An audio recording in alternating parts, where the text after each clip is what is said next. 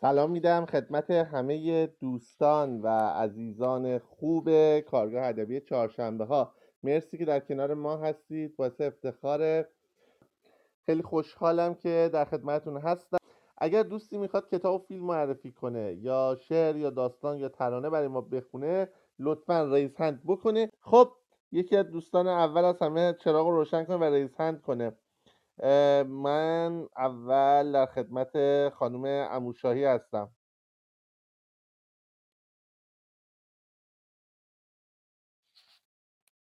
امیدوارم بتونم بیان بالا، مشکل اینترنت نباشه. خانم دکتر عموشاهی.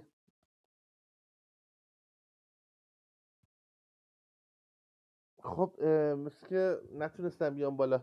یک بار دیگه فکر کنم یه بار برم بیرون برگردن داخل. آهان. خانم عموشاهی الان صدای من؟ سلام، صدای من هست؟ بله بله صدای شما هستش. خب معرفی کتاب یا فیلم یا داستان یا شعر یا ترانه کدومش؟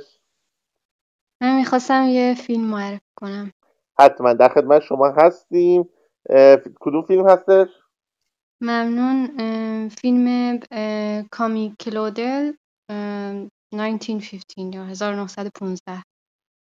1915. خب خب کامی معرفی کنید برای ما. فیلم به کارگردانی برونو دومون هست، محصول سال 2013. بعد فیلم روایت زندگی کامی کلودل، مجسمه ساز فرانسویه اگه درست تلفظ کنم اسمشو، که بعد از اینکه اون آثار هنریش رو توی اون استودیوی هنریش از بین میبره، خانواده‌اش توی یه آسایشگاه روانی بستریش میکنن و بعد حالا مجبور میشه که بین 20 تا 30 سال توی اون آسایشگاه روانی زندگی کنه. بعد اینکه فیلم خب همون اول فیلم در حقیقت توی همون سکانس اول فیلم اون حالا این در مورد چند خط در مورد زندگی همین هنرمند توی فیلم می‌بینیم. در واقع همونجوری نوشته میشه همون اول فیلم، ولی و ژانر فیلم هم زندگی نامه‌ایه، یعنی در حقیقت روایت واقعیه، ولی میتونم بگم که نقطه قوت فیلم بازی خیلی خوب جولیت بینوشه و شاید دلیل اینکه حالا من فیلمو دیدم به خاطر بازی جولیت بینوش بود توش، و اینکه در حقیقت اون فضاسازی که توی فیلم شده بود واقعا اون حس اون توی اون آسایشگاه روانی رو با آدم منتقل می‌کرد. اینکه چقدر اون حالا شخصیت اصلی فیلم یا همون کامی کلوده اونجا حس ناامیدی می‌کرد و حس زندانی بودن، و اینکه اون حس انزجار رو خیلی خوب با آدم منتقل می‌کرد. حالا شاید هم البته به خاطر این باشه که فیلم توی یه آسایشگاه روانی واقعی فیلم برداری شده بود و اون شخصیت‌ها خود واقعیشون بودن توی فیلم. بعد اینکه خب جولیت بینوش در طول فیلم خیلی مثلا دیالوگ زیادی نداره، ولی در حقیقت از بین نامه‌هایی که به برادرش و دوستش می‌نویسه اون احساساتش رو به ما منتقل میکنه، و اینکه توی اون آسایشگاه روانی چقدر دنبال یه لحظه آرامش و سکوت میگرده و پیداش نمیکنه و چقدر احساس درماندگی میکنه و اون حس رو خیلی خوب فکر میکنم که به من منتقل میکرد در طول فیلم. و اینکه فیلم هم هیچ موسیقی متنی نداشت و شاید حالا این هم در خدمت اون فضای درونی فیلم بود. صحبتی ندارم. ممنونم از فرصتی که بهم دادین. ممنونم از شما، مرسی از معرفیتون. خب اگر از فیلم های خوبی که خودتون نه اینکه مثلا از چیزی که میدونید، فیلم های خوبی که خودتون دیدید جولیت بینوش توش بازی کرده، میتونید کدوما رو نام ببرید؟ فیلم سرنگ رو میتونم، فیلم آبی، رنگ آبی اون سرنگ کیشلوفسکی رو میتونم نام ببرم. بعد خیلی فیلم دیدم ازش، حالا اسمشون یادم نیست. خانم دکتر میتونم فیلم پایین ببخشید بگم یادم بگو بگو. افتاد. سبکی تحمل ناپذیر هستی رو دیدم ازش که خیلی دوست داشتم اون فیلمشو. بعد بیمار انگلیسی رو دیدم ازش خیلی سال پیش که خیلی دوست داشتم. بعد دیگه فیلم کشه رو دیدم ازش، از میشایل هانکه. بعد دیگه کپی برابر اصل رو دیدم ازش، از عباس کیارستمی. بعد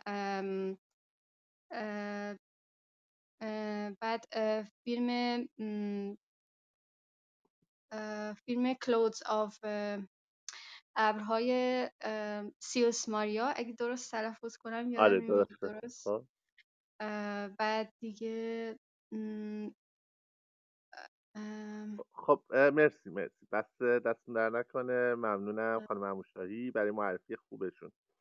خودم خیلی فیلم های زندگی نامه ای دوست ندارم، ولی در واقع همین کامیکل دل 1915 از معروف ترین فیلم های بیوگرافی است که ساخته شده. خب کار کارگردان فرانسوی برونو دومونه و مرسی که خانم عموشایی برای ما معرفیش کردن. حتما باید ببینیم، من خودم ندیدمش.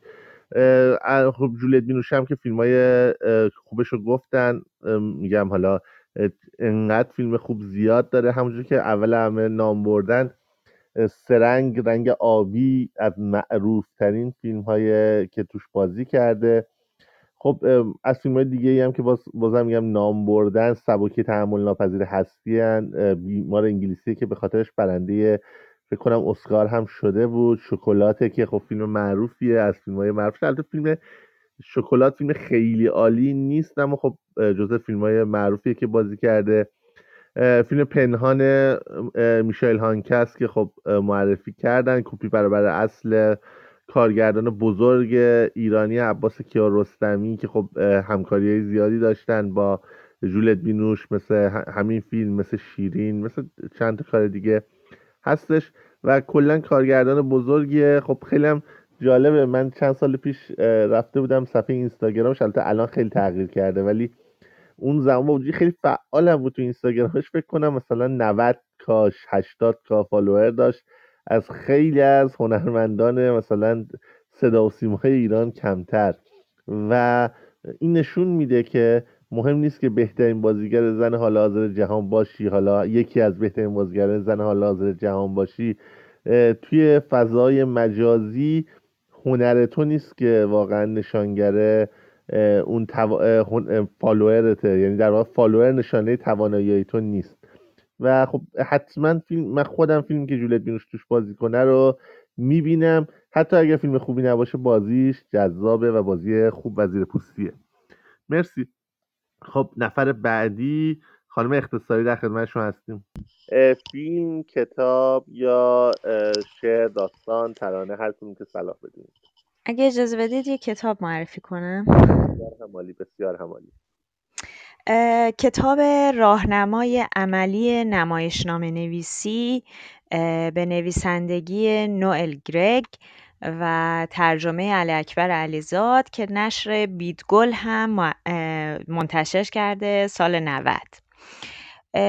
من حقیقتا دنبال یک کتابی بودم درباره نمایشنامه نویسی. میخواستم مثلا حالا یه اطلاعات یکم کلی درباره نمایشنامه نویسی پیدا کنم. خیلی اتفاقی برخوردم به این کتاب و وقتی که بازش کردم، صفحه زدم، احساس کردم که چه کتاب جالبیه. واقعا یک راهنمای عملی نوشتنه. حالا شاید بگم که خیلی هم اختصاصا درباره نمایشنامه نویسی نیست. شاید اگر بعد خیلی یاد کارگاه‌های خودمون در مشهد مخصوصا افتادم. خیلی از این تمرین هایی که توی این کتاب داده دکتر خیلی شبیه تمریناییه که شما توی کارگاه به ما میدادید. حالا خود این کتاب، خود نویسنده در مقدمه کتابش درباره ساختار این کتاب میگه که 9 تا فصل داره و در هر فصل هم یه سری از تمرین ها رو به خواننده ها پیشنهاد میکنه. کتاب رو میخونن پیشنهاد میکنه. خیلی کتاب برای تازه کارها و اونایی که حالا تازه دارن نوشتن رو شروع میکنن، خب خیلی بهتر بود. حالا در کل اینو بگم که کتاب شاید خیلی به درد من نخورد برای چیزی که لازم داشتم و میخواستم، اما معرفیش هم خوندمش و هم معرفیش میکنم به خاطر اینکه خیلی وقتا میبینم که مثلا دوستان بچه های کارگاه اینا میگن که ما یه حسی داریم الان توی وضعیتی افتادیم که نمیتونیم بنویسیم، خیلی وقت ایده سراغمون نیومده، خیلی وقت نمیدونیم چه جوری بنویسیم، یا اصلا خیلی وقتا میپرسن ما اصلا از کجا شروع کنیم یا تمرین چه جوری بکنیم.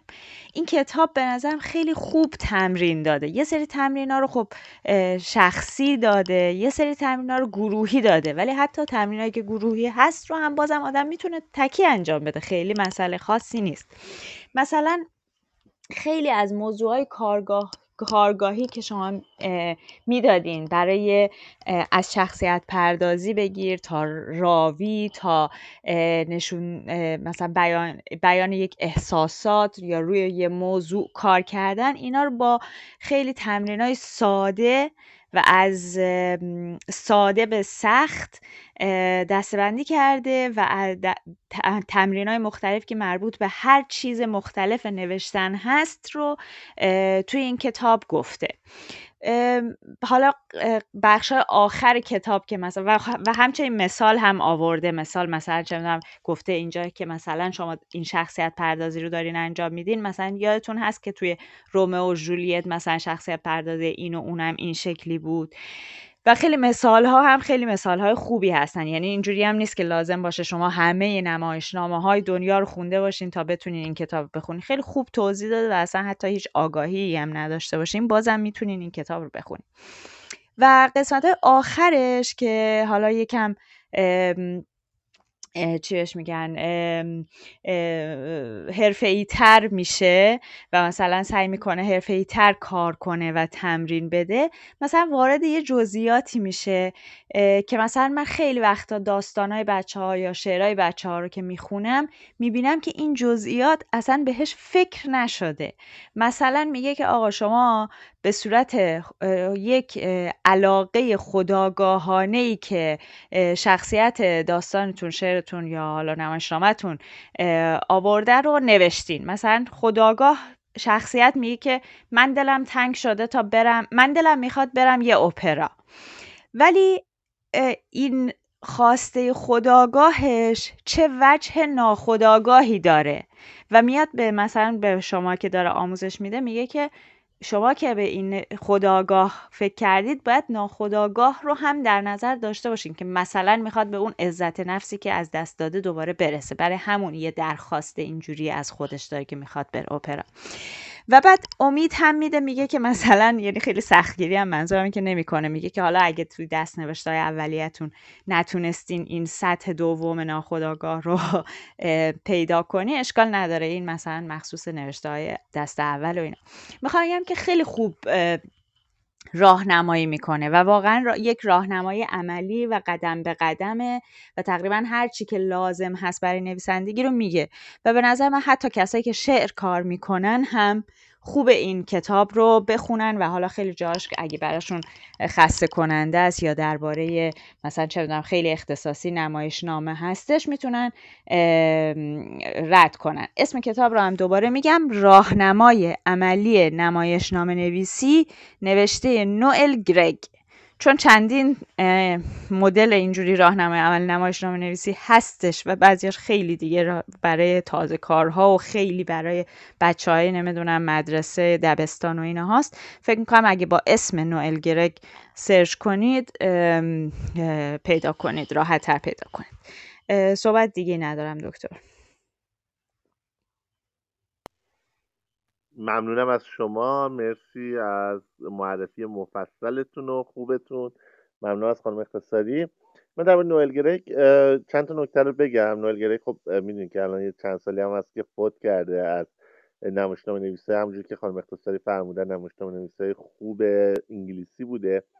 یکی از علتهای شهرتش غیر از حالا کتابای آموزشی که مثل این کتاب تالیف کرده، در زمینه تئاترای که بوده که به مسائل همجنسگرایان، مخصوصا همجنسگرایان مرد میپردازه در اونها حضور شخصیت‌های همجنسگرا تو اکثر تئاتراش وجود داشته و این ویژگی رو خب شخصیت‌ها ابراز می‌کردن، مخصوصا در زمان قدیم، مثلا دهه حالا 1979 1970 1980 که حضور همجنسگراها مثل الان که حالا مثلا 40 خورده سال 50 سال از اون زمان گذشته و حتی مد شده یه مقدار، حتی یعنی یه مقدار از اون ور پشت مو افتاده، نه اینکه کار کرد گرفته بشه، در اون زمان تابو محسوب می شده، کاملا با پس زدن مخاطب روبرو می شده، حتی گاهی توی اجرا، توی مثلا اینجور مسائل مشکلاتی براشون ایجاد میکردن،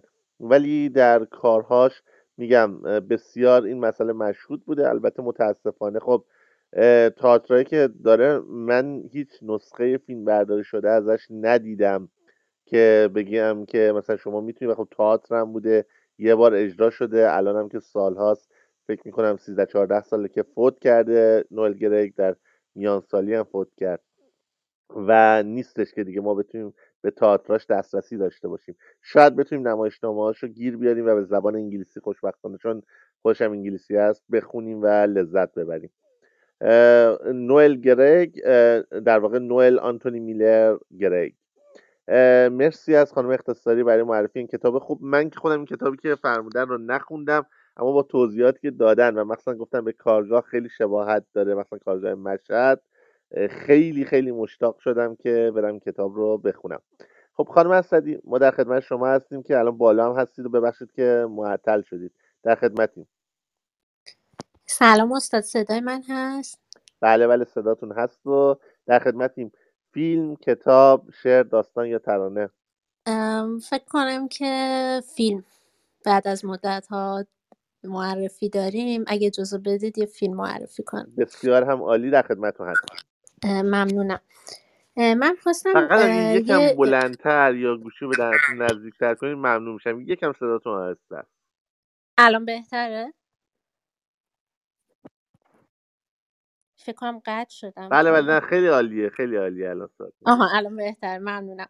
من خواستم یه فیلم معرفی کنم به اسم اسنوفلیک که حالا معنیش میشه برفدانه، یه همچین چیزی. یه فیلم آلمانی محصول سال 2017. دو تا کارگردان داره، ویلیام جیمز و آدولفو جی کورلمر. و فیلم میشه گفت یه جورایی یه فیلم پست مدرن میشه بهش گفت، یه کمدی سیاه بهش گفت.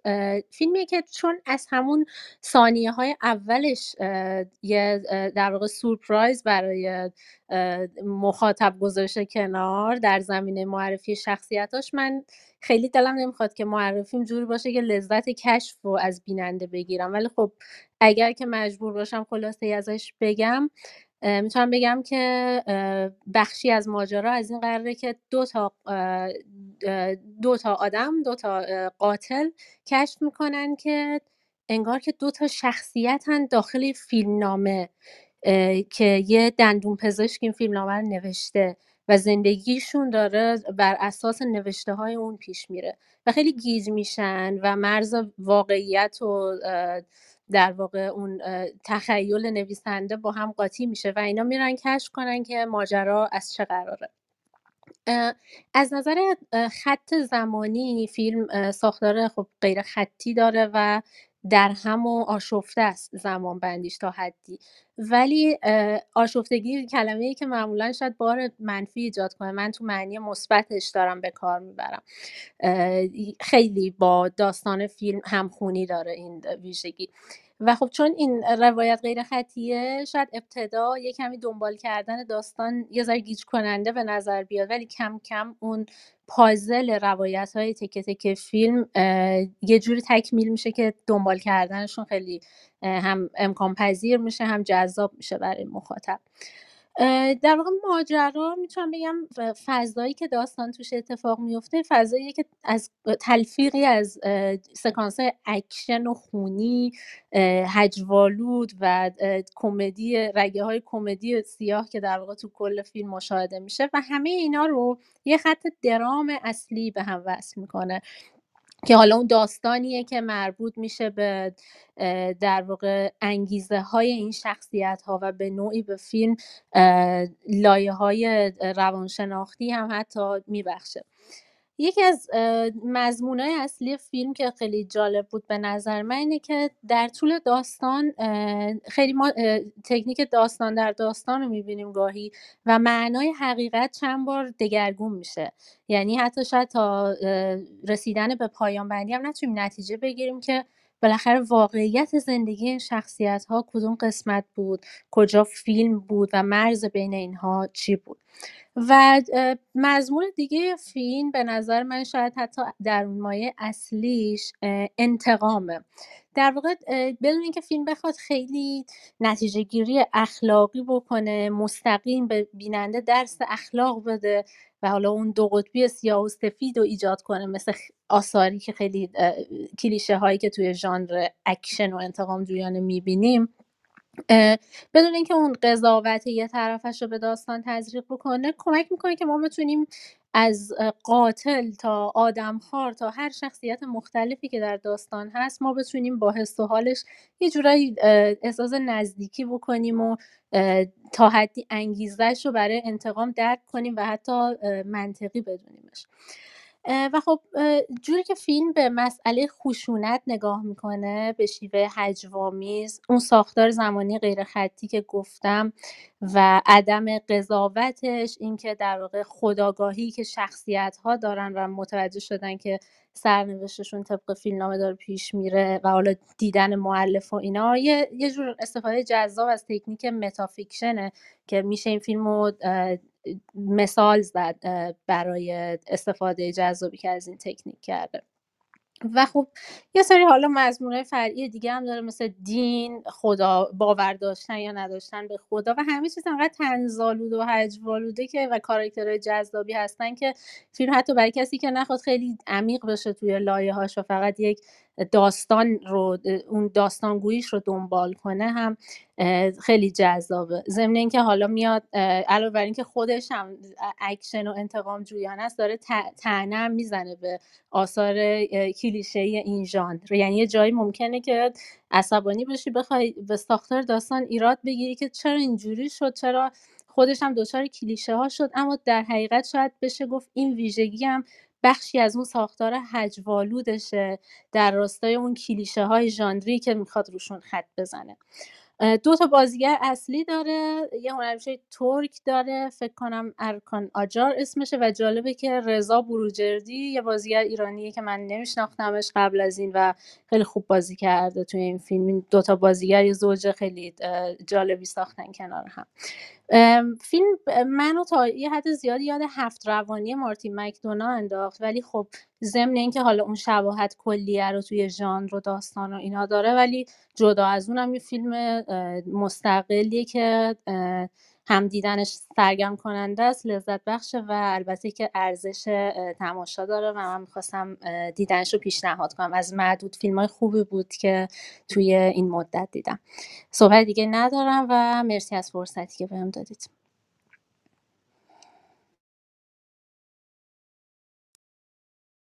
ممنونم از شما، ممنون خانم اسدی عزیز. من هم خودم این فیلم رو دیدم، البته چند سال قبل دیدم. خیلی توصیه میکنم که مخاطبان عزیزمون ببینن حتما. واقعا فیلم جذابیه، مخصوصا اگر به سینمای پست مدرن علاقه داشته باشید. بعد یه نکته جذابی که درباره کارگردان فیلم، یعنی همین آقای آدولفو کولمرر اگر تلفظش رو درست بگم، وجود داره، اینه که سنش هم خیلی بالا نیست. یعنی این فیلم رو مثلا فکر کنم 5 سال قبل ساخته. بعد خود در واقع سن فکر کنم آدولفو کولمرر همسن خیلی از بچهای کارگاهه. یعنی سن فکر کنم متولد 86 اگه 1986 اگه اشتباه نکنم و 35 سالشه، 36 سالشه و کارگردان بسیار جوونی هم هست. مثلا این فیلم رو فکر کنم توی 31 سالگیش یا 32 سالگیش ساخته و فیلماش البته خب فکر کنم به زبان آلمانی همه و اگر بخوایم ببینید باید با زیرنویس فارسیشو گیر بیارید. یکی از علاوه بر کار فیلمسازی که انجام میده، بعد از اینکه با همون فیلم اسنوفلک یا دونه برف اگر ترجمهش بخوایم به فارسی بکنیم. اگر بعد از اون تونست مثلا خب معروف بشه و یک عالمه، یعنی همون اسنوفل کلی جایزه برد و بعد از اون اومد کارگردانی خیلی از سریال ها و مینی سریال های تلویزیونی آلمان رو به عهده گرفت و من ندیدم، چون میدونی که سریال نمیبینم اون چنان و مخصوصا سریال آلمانی که خب به زبان آلمانی هم مسلط نیستم، اما اونایی که دیدن تعریف میکنن و میگن سریالایی هم که ساخته سریالای بسیار خوش ساخت و خوبی بوده. مرسی از خانم اسدی عزیز که برای ما بعد مدت ها فیلم معرفی کردن. خب دوست بعدی خانم روشنک آرامش، در خدمتشون هستیم. سلام خانم آرامش. خب فیلم، کتاب یا شعر، داستان، ترانه، ترجمه، کدوم؟ من امشب با توجه به حال هوای شب یلدا که دوست داشتم یه شعر از خانم سیمین بهبهانی بخونم. یه غزل خیلی قشنگه که خیلی هم بلند نیست، به اسم شراب نور، اگه اجازه بدید. اشکال نداره، ولی یه چیز دیگه، این آخرین جلسه ای باشه که شعر، داستان و ترانه انتخابی میخونیم، چون دیگه کارگاه رو داریم به روال اصلی خودش برمیگردونیم و اون روال معرفی کتاب و فیلم و شعر و داستان ترانه هفته بعد میخوایم نقد رو هم بهش اضافه کنیم، هی داریم قدم به قدم به اون شکل بله. سابق برمیگردیم. ولی امروز این غزل رو بخونید، حالا لذتشو ببریم، مثلا به قول خودتون شب یلداست و امیدوارم این شب تاریک سرزمینمون هم به زودی تموم بشه. در خدمتی. ممنونم، مرسی ازتون. ستاره دیده فرو بست و آرمید، بیا شراب نور به رگ‌های شب دوید، بیا ز بست به دامن شب اشک انتظارم ریخت، گل سپیده شکفت و سحر دمید، بیا شهاب یاد تو در آسمان خاطر من پیاپی از همه سو خط زر کشید، بیا ز بس نشستم و با شب حدیث غم گفتم، ز غصه رنگ من و رنگ شب پرید، بیا به وقت مرگم اگر تازه می‌کنی دیدار، به هوش باش که هنگام آن رسید، بیا به گام‌های کسان میبرم گمان که تویی، دلم ز سینه برون شد ز بس تپید، بیا نیامدی که فلک خوشه خوشه پروین داشت، کنون که دست سحر دانه دانه چید، بیا امید خاطر سیمین دل شکسته تویی، مرا مخواه ازین بیش ناامید، بیا. مرسی از شما و ببخشید اگه شعری خوندم که حالا مطابق با کارگاه نبود، معذرت میخوام. نه بسیار هم زیبا، بسیار لذت بردیم و جای سیمین بهبهانی عزیزم خالی و امیدوارم که شعرش تا ابد در ادبیات فارسی بدرخشه. ممنونم از شما. بله همینطوره، مرسی از شما. خب مرسی از خانم آرامش نازنین قربانی، ما در خدمت شما هستیم، استفاده میکنیم از حضورتون.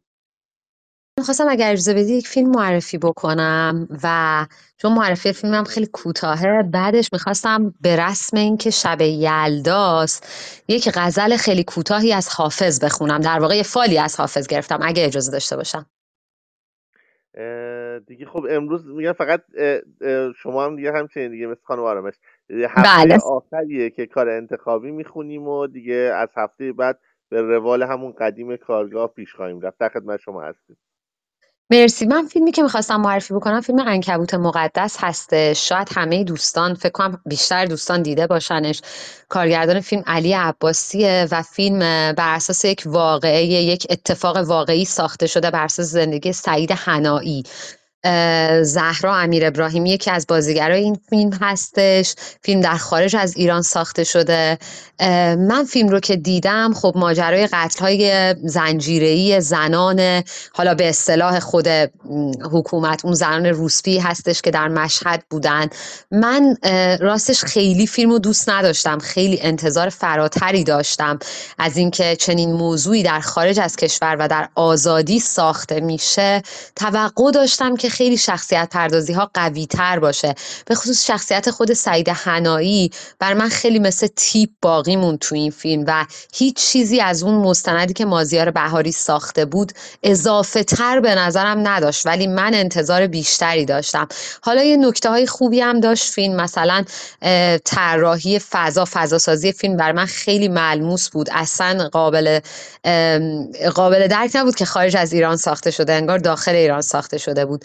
بازی ها به نسبت خوب بود. 2 تا صحنه فیلم خیلی برام شگفت انگیز بود، چون شگفت انگیز نه به لحاظ اینکه چیز خارق العاده ای باشه، به لحاظ اینکه ما در سینما ایران ندیدیم. یکی صحنه‌ای که سعید حنایی با همسرش داخل خونه رابطه داشت و همدیگر میبوسیدن و زنش بی‌حجاب بود و با هم حرف میزدن، چون ما هیچ وقت از شخصیت‌های ایرانی چنین صحنه‌هایی رو ندیدیم.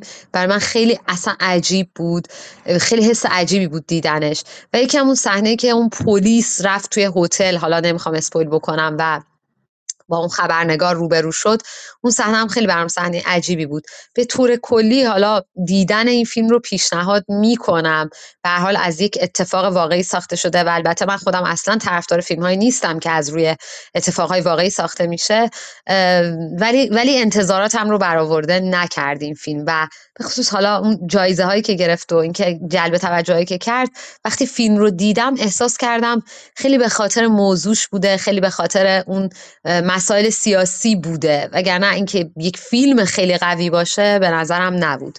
ولی البته که دیدنش رو پیشنهاد میکنم. و این شعر کوتاه، خیلی کوتاه از حافظم میخونم که این در شعر خدمتتون، ترنگ استفاده می‌کنیم. مرسی. مرسی ممنون. که این شعر ترنگیزد خاطر که حزین باشد، یک نکته از این معنی گفتیم و همین باشد. از لعل تو گر یابم انگشتری زنهار، 100 ملک سلیمانم در زیر نگین باشد. غمناک نباید بود از طعن حسود ای دل، شاید که چو وابینی خیر تو در این باشد. هر کو نکند فهمی زین کلک خیال انگیز، نقشش به حرام ار خود صورتگر چین باشد. جام می و خون دل هر یک به کسی دادند، در دایره قسمت اوضاع چنین باشد. در کار گلاب و گل حکم ازلی این بود، کاین شاهد بازاری وان پرده نشین باشد. آن نیست که حافظ را رندی بشد از خاطر، کاین سابقه پیشین تا روز پسین باشد. مرسی. ممنونم خانم قربانی عزیز، مرسی از حضورتون و شعرخوانی زیباتون و فایلی که برای ما گرفتیم. مرسی. خب حسین محمد عزیز هم دست بلند کرده، ما در خدمتش هستیم که معرفی کتاب یا فیلم یا شعر یا داستان یا ترانه‌خوانی. جناب محمدی فرد نازنین در خدمتتون هستیم. سلام، شبتون بخیر جناب موسوی عزیز، شب دوستانم نیشکر. من نت خیلی ضعیف هست اینجا، حالا من یه شعری اگر اجازه بدید میخونم و بیا هم گذاشتم، اگر نت یاری نکرد دیگه خود دوستان بخونن شعر رو. لذت میبریم، در خدمتیم. مرسی. خشاب پر کن و بزن، فقط به سینه ام بزن، به هر که میرسی بزن، به کودکان و مرد و زن بزن به من گلوله را، بزن به من گلوله را که بال و پر درآورم، بزن به بال دخترم که روشن است و شب شکن، بکش که زنده می شود منی که مرده در دلم، بهار غنچه می دمد از آسمان و خاک من، به دار میزنی